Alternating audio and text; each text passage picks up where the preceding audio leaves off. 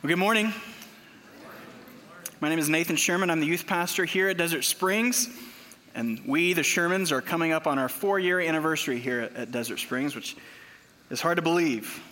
And we're also coming up on our second week of the long spring, summer, and fall marathon, otherwise known as baseball season.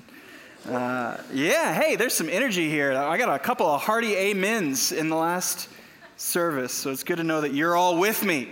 2 days ago was opening day, and as far as I'm concerned, that Monday should be a national holiday where we all either go to the park or sit at home and watch about 12 games. That's one of my favorite days of the year. I love baseball, and I love baseball more now than I did perhaps in high school or college because a huge change happened in the early 2000s in how we all viewed the game. Without giving you a huge and detailed history here, baseball forever changed in the early 2000s and mid-2000s, starting with the Oakland A's and then continuing with the Tampa Bay Rays and to many other teams. Until about 15 years ago, the way that scouts, the way that executives, the way that we as fans determined whether a player was good, determined whether a player was worthwhile and worth spending hundreds of millions of dollars on was predicated on a few things. Whether or not he hits home runs, whether or not he has a ton of RBIs, whether or not he gets a ton of strikeouts, whether or not he just looks like a ball player. Perhaps you've read the book or seen the movie, but the Oakland A's had to figure out a way to win games when they couldn't afford the type of player that the Yankees and the Red Sox would come and steal away from them. They didn't have a lot of money, so one author called their changing strategy Moneyball. The major thing that the A's began to focus on was on-base percentage. Does a person get on base? If someone has an extraordinary eye and can take 40 to 50 more walks than the average baseball player, while this isn't flashy, the last time I checked, a walk counts the same as a single. But flashy is what gets the huge contracts. So the A's began to exploit a largely ignored baseball skill. Likewise, in the mid-2000s, we're going somewhere here with this. Just stay with me, all right? Likewise, in the mid-2000s, a bunch of former Wall Street executives and bankers thought they'd try their hand at baseball and took over the Rays in Tampa. They brought a bunch of business principles, one of which called arbitrage, which is recognizing a weakness in the market and then exploiting it. When a valuable asset is being ignored, you exploit that asset and then sell it at its highest value. So like the A's did with on-base percentage, the Rays did with defense and pitching. If you can't hit, but you're an amazing defender, who cares? If you're adept at taking away a ton of singles and doubles, that counts just the same as if you hit a bunch of singles and doubles. So what if you don't strike out a bunch of guys? Are you good at making guys hit ground balls? Especially with our speedy and awesome defense behind you? Now we're cooking with grease. You can read all about the Rays turnaround in the excellent book, The Extra 2%. I love reading about baseball. And here's where we're getting somewhere. Here's the point. This wasn't just an excuse to talk about baseball for 5 minutes or so, which it may or may not have ever happened. As human beings, we are drawn toward what is visibly and immediately flashy. We wrongly value some people more than other people because what we think they can offer, all the while ignoring someone who might actually be either more valuable or just valuable.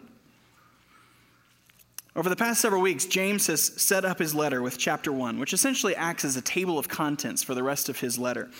Nearly everything that he brings up in chapter 1, he will elaborate on in further detail in chapters 2 through 5. Ryan showed us last week what true and undefiled religion is, how we relate to God, how true and undefiled religion gets played out in how we treat the weak, how we treat the ignored, how we treat the defenseless in our society, how we treat those who the rest of the world says is unimportant. So this is a springboard for our text this morning.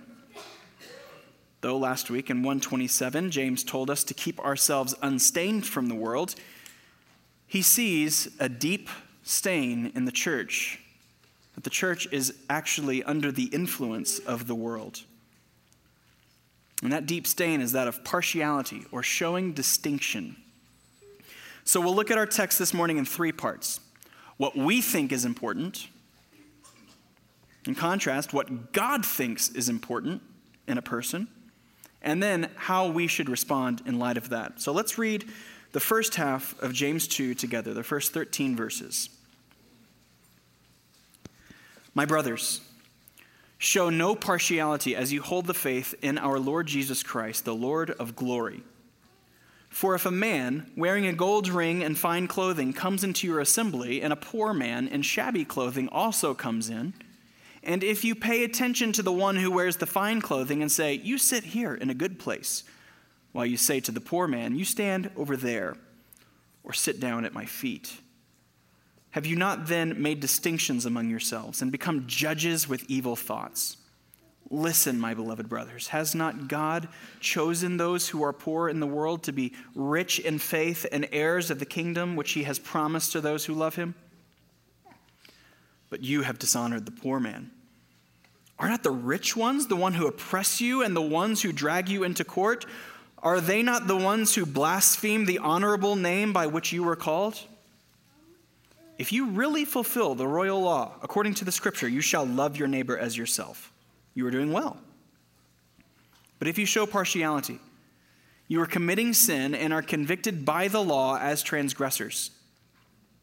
For whoever keeps the whole law but fails in one point has become accountable for all of it. For he who said, do not commit adultery, also said, do not murder.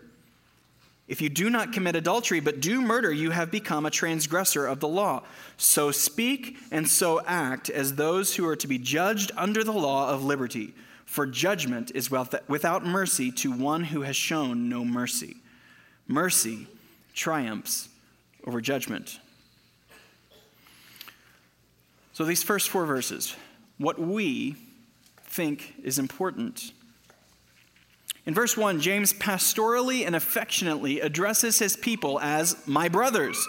They are indeed his brothers in Christ, as he assumes that they are not Christians in name only, like Ryan addressed last week. They don't just check the Christian box once per decade on the census, but they are brothers because they are holding faith in the Lord Jesus. Verse 1.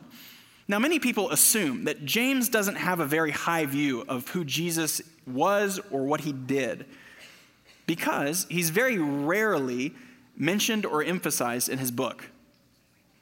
By the time Paul starts writing, this myth of Jesus had come about, and Paul and others have made Jesus into this godlike figure when his early followers certainly didn't think that, some people say. In fact, other than the first verse of this book, this is the only time James explicitly mentions Jesus.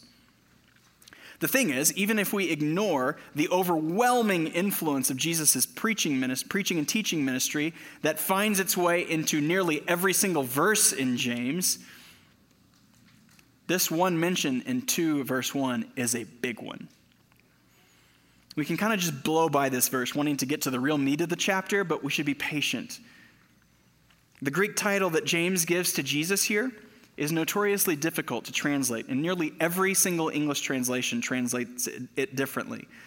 But I think the ESV has got it about right, where they translate saying, our Lord Jesus Christ, the Lord of glory.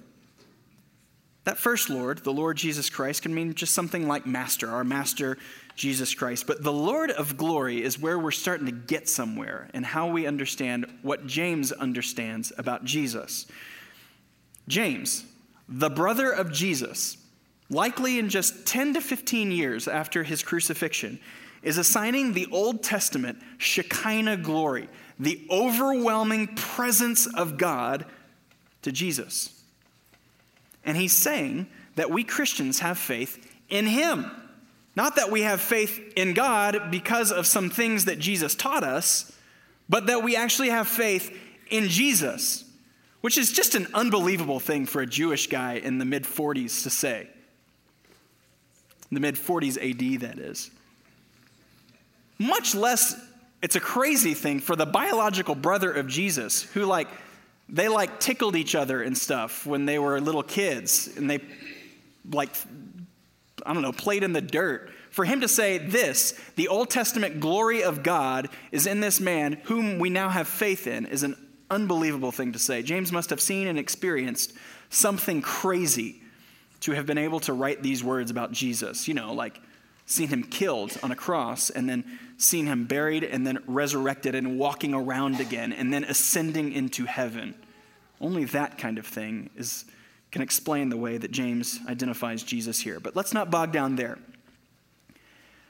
James says that for those who have faith in the Lord Jesus Christ, the very glory of God, we must not show partiality or favoritism. Here, James says, let me give you an example of what I mean. So James paints a picture of some kind of a gathering of Christians. Most assume that this was just like the weekly worship gathering at the church service. Though it could be some sort of Christian court because of all the legal and court language that goes through the rest of this chapter. But I tend toward thinking this is just the regular old church service that James is describing here. And James says, on this Lord's Day, a really flashy rich guy walks in, and everyone flocks to him. Everyone wants to make sure that he feels welcomed. And not only welcomed, but honored. Everyone else needs to know that he is very welcomed and that he is our very special guest, and to make him feel important because he is important. And yet, simultaneously, a poor guy in rags walks in. Not only does everyone not flock to him, but he's lucky if anyone even notices him walk in. And actually, everyone would just be a little bit more comfortable if he would leave. He's poor. He's dirty. He might smell bad. He makes me feel uncomfortable. He and I really don't have that much in common. So what are we going to talk about? And in the end, he's probably going to end up asking me for help. On top of that, what if the rich guy sees us welcoming and talking to that guy? What's he going to think about us? He's going to think we're with him. So I guess we can't kick him out. But let's make sure that everyone else knows, him included, that he's not with us. So he can go stand over there in the corner or underneath our feet. He's not with us.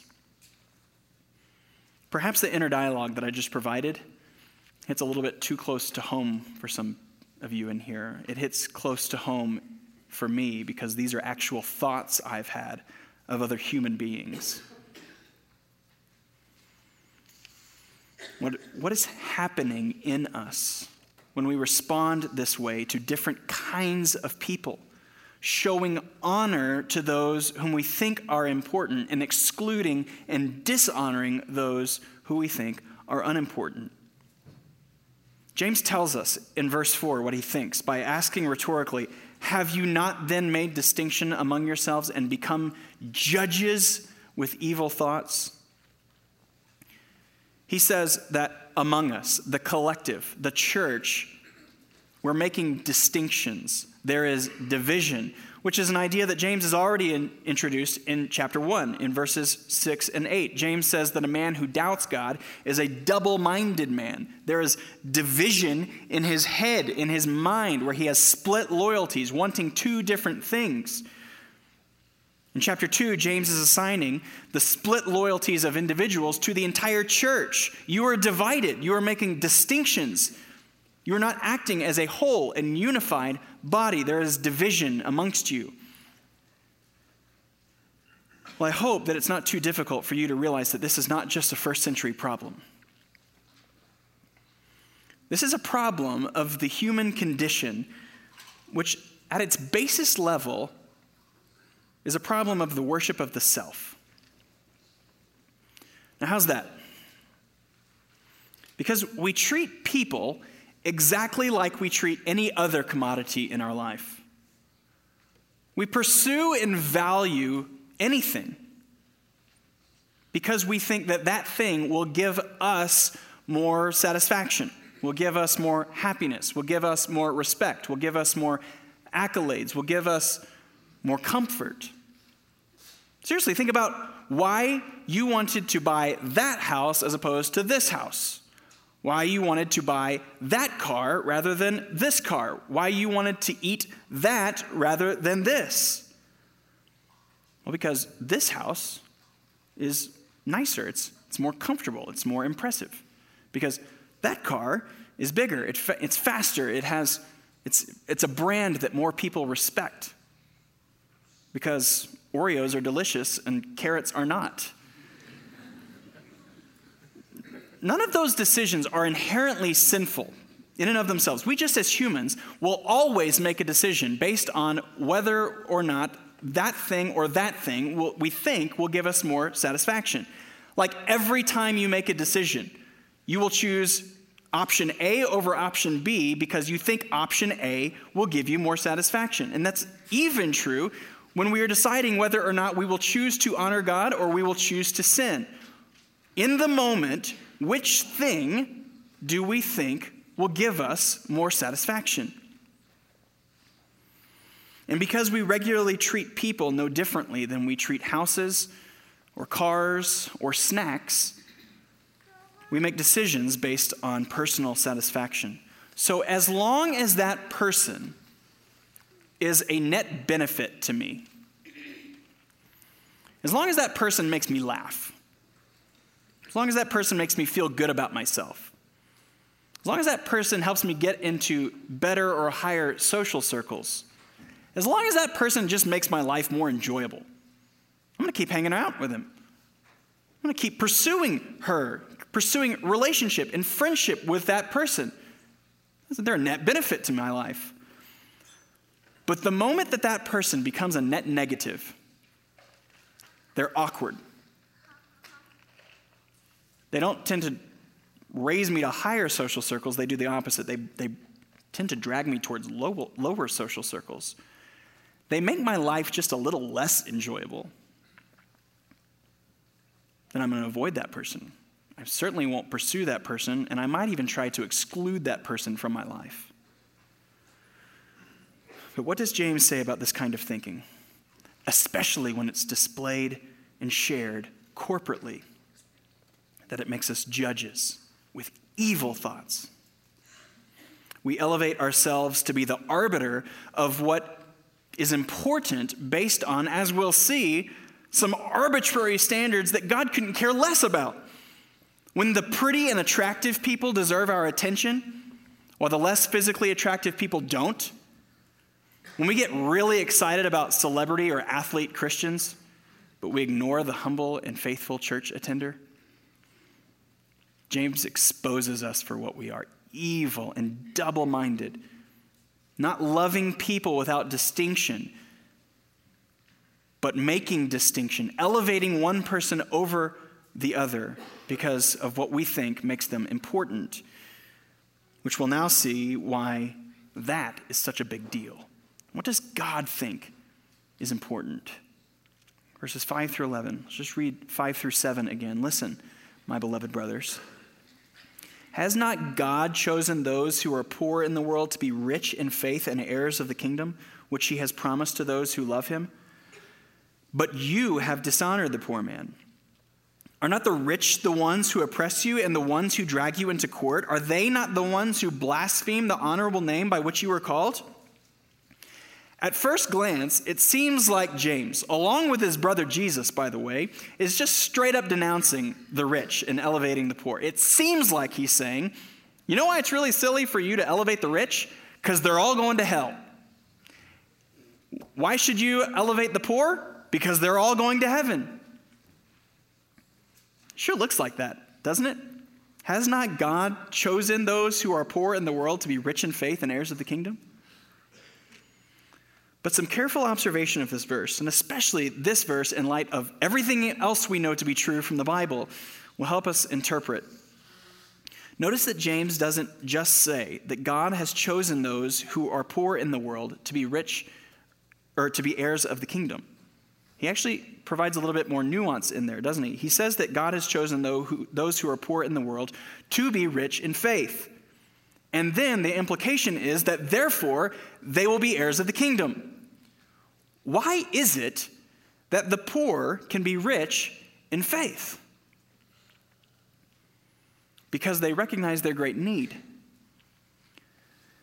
Very rarely do we rich people, and by the way, if you're living in America in 2016, you are richer than most people alive today, and you are far richer than every human being, nearly every human being that's ever lived.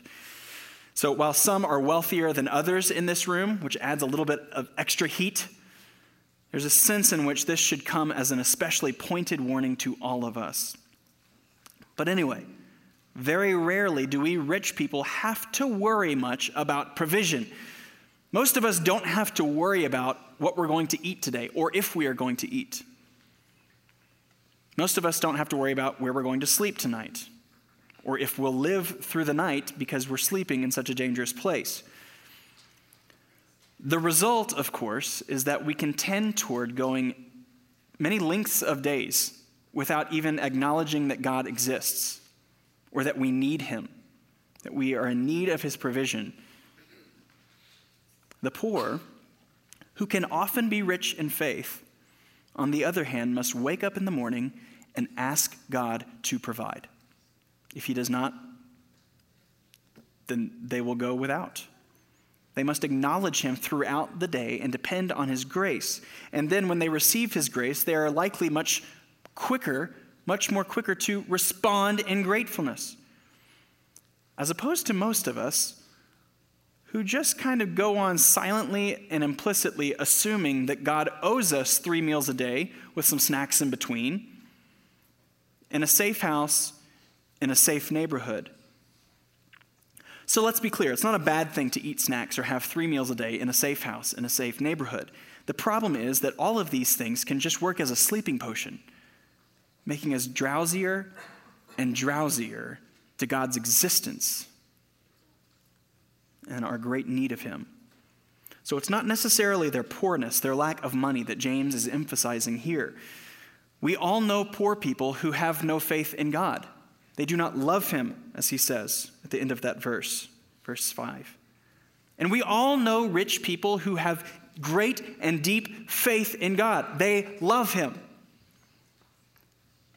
But what James is emphasizing here is that the poor are very often rich in faith, which makes them heirs in the kingdom, and they love him.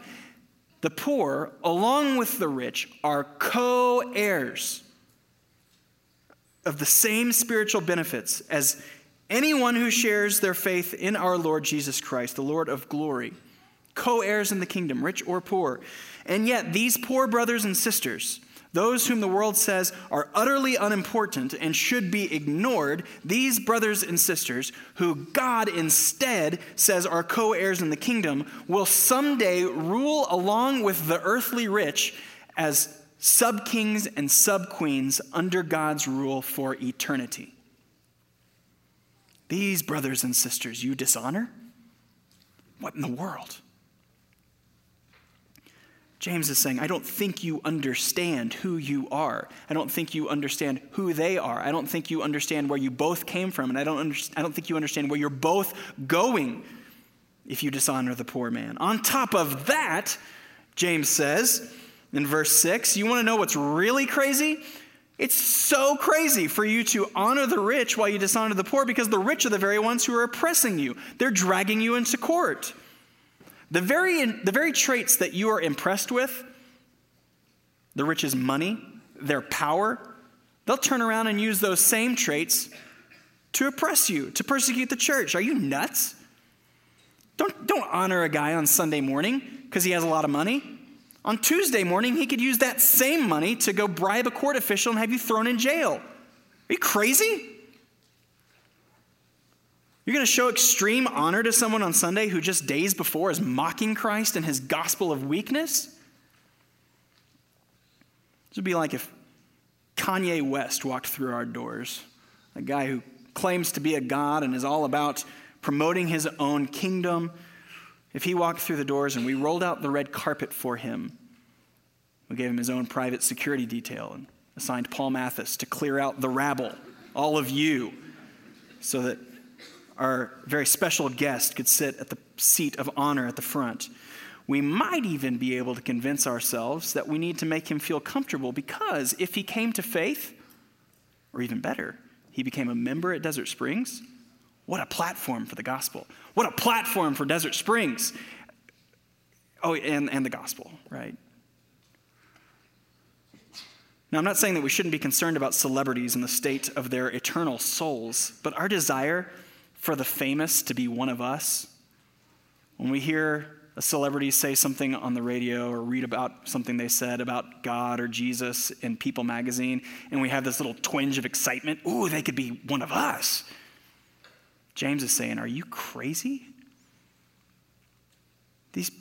These people who are using their so-called importance, despite the fact that they are using that importance to ongoingly blaspheme God, we should care for people, we should love people, and we should pray for people and their souls. But we should not get suckered into thinking that some things make a person important when God doesn't think that those things are important at all. Solomon says in Proverbs 11, like a gold ring and a pig's snout is a beautiful woman without discretion. So don't get distracted by the flashy. Don't get distracted that you forget that that gold ring is still in a stinky and slimy pig's snout. So I think I'm starting to make you understand, James says, but I don't think you're quite understanding how serious this is. Okay, look, verse 8, if you really fulfill the royal law according to the scripture, you shall love your neighbor as yourself, you are doing well. But if you show partiality, you are committing sin and are convicted by the law as transgressors. For whoever keeps the whole law but fails in one point has become accountable for all of it. For he who said, do not commit adultery, also said, do not murder. If you do not commit adultery but do murder, you have become a transgressor of the law. Okay, so James, like Jesus, is summing up the Old Testament law as a command to love. But seemingly, like Paul, James is making a distinction between Old Covenant law and New Covenant law for those on that side of the cross and for those on this side of the cross. In a phrase that's reminiscent of Paul's the law of Christ in Galatians 6, James calls the command to love your neighbor as yourself the royal law. This is a phrase that doesn't appear anywhere else in the Bible. While this phrase doesn't appear anywhere else, it wouldn't be totally unheard of in the first century world. The royal law of human kings is the laws, the expected way of living under a king and in his kingdom. So the royal law is the law of Christ for his kingdom and for his subjects. And as we know from Jesus' teaching, your neighbor, love your neighbor as yourself, includes everyone. It includes loving the poor. It includes loving the outcast. It even includes loving your enemy. It means loving those who don't bring a return on your investment. It means loving those who are a net neutral in sense of gain, and it includes loving those who are a net cost. This is why Jesus says that, look, everyone, even Gentiles, love those who love them in return. Everyone does that. Of course we do. When we treat people as commodities, everyone will live selfishly and love those who will make it worth the investment for you to love them. Everyone does that. But only those who have been changed by Christ are able to fully love without expectation in return. All humans are, in a sense, unfilled glasses. Maybe a little bit more water in some than others, but we are all unfilled. We are all seeking anything and everything to fill us, to give us satisfaction, to give us meaning. We will search for meaning in anything, including people. So we may think, this person is rich. Maybe he can make me rich. Fill me up. This person is popular. Maybe she can make me popular, give me meaning that I've been looking for. That person is attractive. He or she gives me pleasure, gives me meaning, or even better, maybe he or she will find me attractive in return. A never-ending search for meaning. But only maturing Christians are those who have been fully and truly satisfied by the love of God, because he has made us to be filled by himself. And only Christians should then be those who are able, out of abundance, to look to fill others. We have been filled. So now we're able to fill others rather than only using people to fill us. So James seems to be saying that if you are growing, if you are maturing in love of neighbor, if you are looking to fill rather than be filled, you are doing well. So actually, my opening illustration of the Oakland A's and the Tampa Bay Rays actually isn't a good one. Well, it's true that what appears to make someone actually important isn't all that reliable and true. The A's and the Rays were still looking for an enormous return on their investment. They were just looking in places that other teams weren't. But we as Christians, on the other hand, regardless of the return, we ought to recklessly love. We ought to recklessly and without expectation of return serve and honor anyone and everyone. And notice I said everyone. James doesn't, and he's not commanding or he's not implying here that his readers now start dishonoring the rich. The rich have had their time, so now we need to bar the doors and exclude them, or maybe we do let them in, but now we put them in the corner or in the dirt. That's not what he's saying. Now they'd just be showing partiality with reverse tables. The point is that where there used to be distinction, where there used to be disunity between the rich and the poor, now, as the old saying goes, the ground is level at the foot of the cross. There is no amount of money, there is no amount of fame, there is no amount of world-identified importance that can buy you acceptance in the kingdom and can buy you rank in the kingdom. Jesus says in John 3, "For God so loved the world that he gave his only Son, that whoever believes in him should not perish, but have eternal life." God so loved the world that he loved any kind of person in the world. God loved the rich. He loves the poor. He loves Jew and Gentile, black, white, native, Hispanic, slave, free, unimportant, important, CEO, and homeless. There's now no distinction. Those who are trusting in the righteous life of Christ live for them. Those who are trusting in his cleansing blood to forgive them will find forgiveness, will find unity together with Christ and with each other. They will find unity together because they also share a shared rebellion. What all kinds of people all over the map also share before Christ is a shared fist shaking to the heavens. But now Christ has saved and made a new man. The ground is level at the foot of the cross. The world ought to look at the church and marvel. That doesn't make any sense. Why in the world would those people who have very little in common not only hang out with each other, but love each other, serve each other, honor each other? That seems to be just an otherworldly thing going on over there, and it is. Only it seems that most of these Christians whom James is writing to aren't believing. They aren't acting rightly, so he rebukes them. He says, you're committing partiality and only loving those who will give you a good return. And that's not just a bad habit that you might need to think a little bit differently about or clean up. This is unbelievably serious. It seems like you don't understand the nature of the gospel at all. You are not understanding and practicing pure and undefiled religion that flows out of you to the least of these. In fact, James says, let me think of two of the most serious sins I can think of: murder and adultery. What you're doing is right there with those. So it will not do to say, yeah, I haven't murdered someone, or yeah, I'm not sleeping with someone who's not my spouse. So therefore, I must be living right as a person who is holding fast to faith in the Lord Jesus.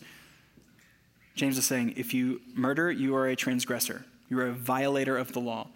If you are an adulterer, you are a transgressor, a violator of the law. But if you honor the rich and the important and dishonor the poor,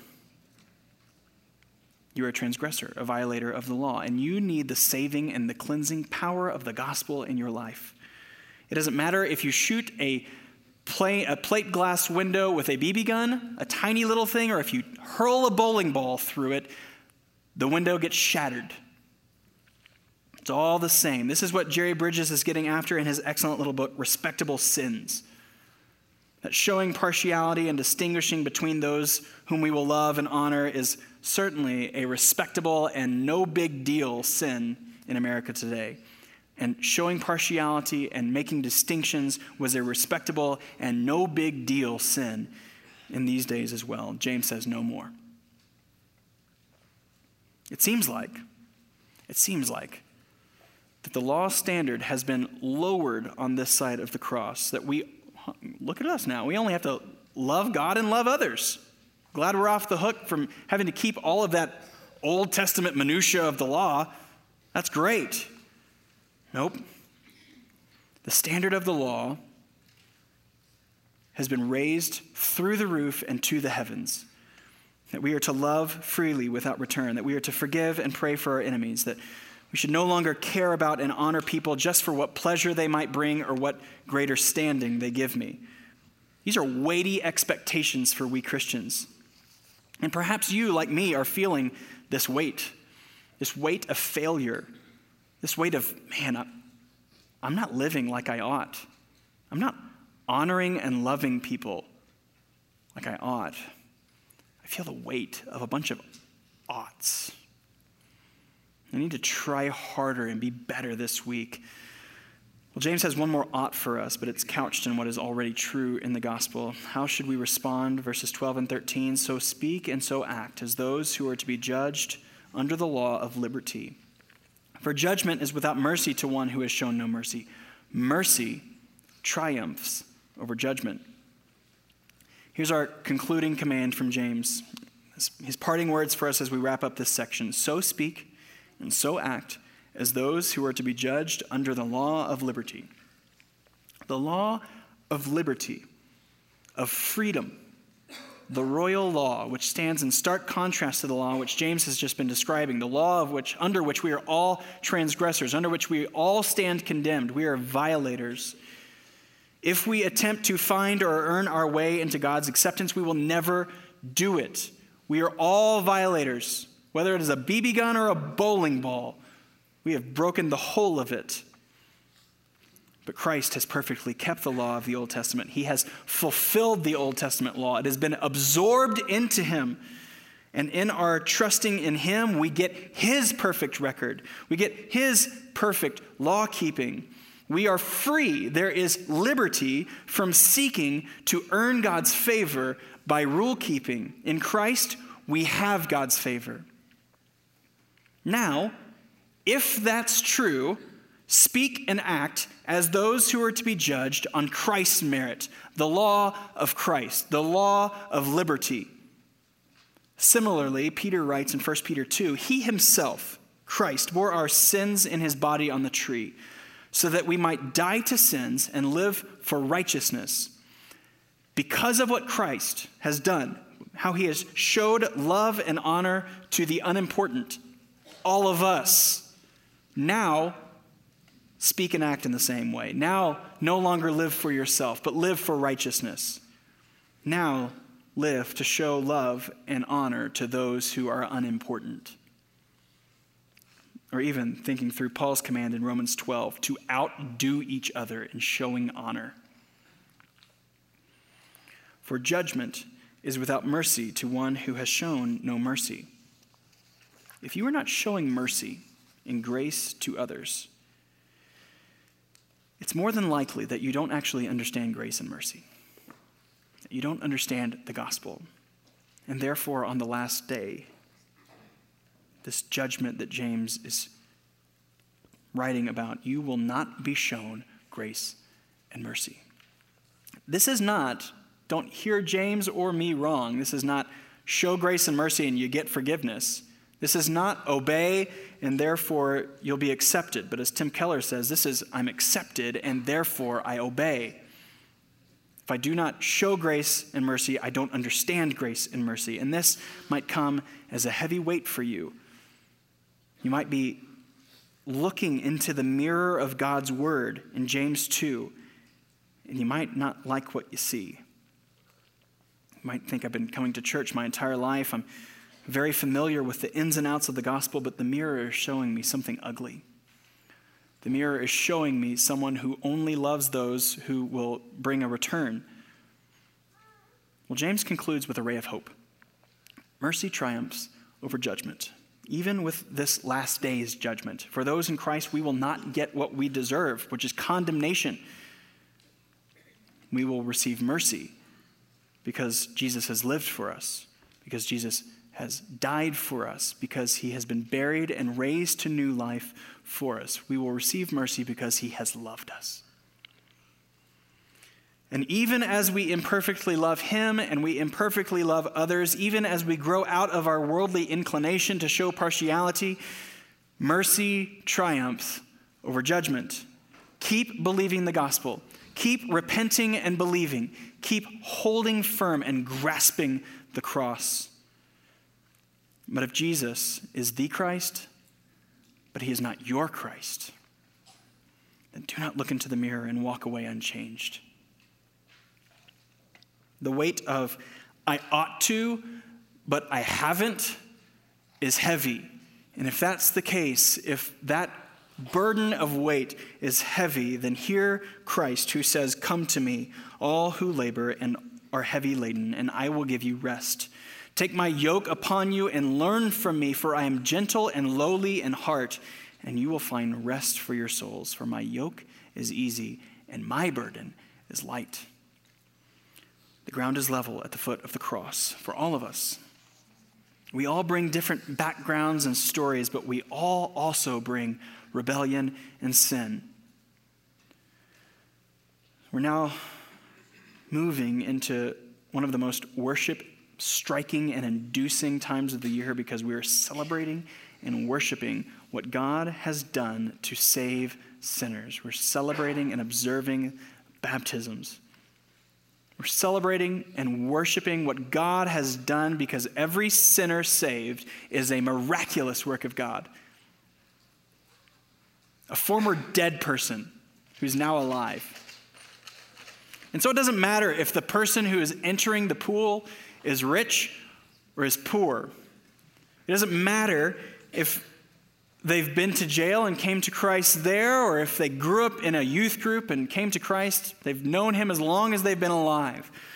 I can't remember a time not trusting in the gospel. It doesn't matter because the ground is equal, is level at the foot of the cross. Each person is proclaiming to the world that they are with Christ in his death, in his burial, and his resurrection. Including both services this morning, we are baptizing 14 people, and that is 14 people who are professing themselves to be former law-breaking rebels who were far from God, who wanted nothing to do with him. But now look what God has done. He has saved. He has shown saving mercy which triumphs over judgment. This is the gospel. Mercy, great mercy which triumphs over what would be just judgment in our life. Let's thank God together for what he has done, and then let's sing together of his great, great saving mercy. Our Father, we pray that your word this morning has caused us to agree with you more and more about who we are apart from you. That we might agree with you about our great sin, about our rebellion against you. And that we might agree with you that our only hope is you to show us mercy through the life and death and resurrection of Christ. Our Father, we pray that believing and trusting this more deeply might cause us to overflow with seeing people as objects of love, as objects of service, as objects of showing honor, indistinct of whether they are rich or poor, whether or not they've come from a place of importance or unimportance as the world might deem them.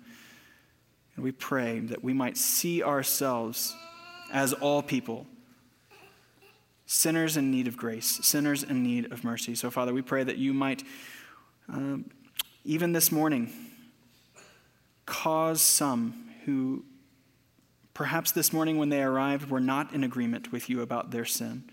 We pray that you would save. We pray that you would give a new heart. We pray that you would give repentance and faith. We pray that you might even do this by observing testimonies of those who are proclaiming faith in Christ. We pray that you might do this for your great name's sake, for the name of the Lamb, the Lord Jesus, the Lord of glory who reigns now, even now on the throne over us. We pray for these things in his name. Amen.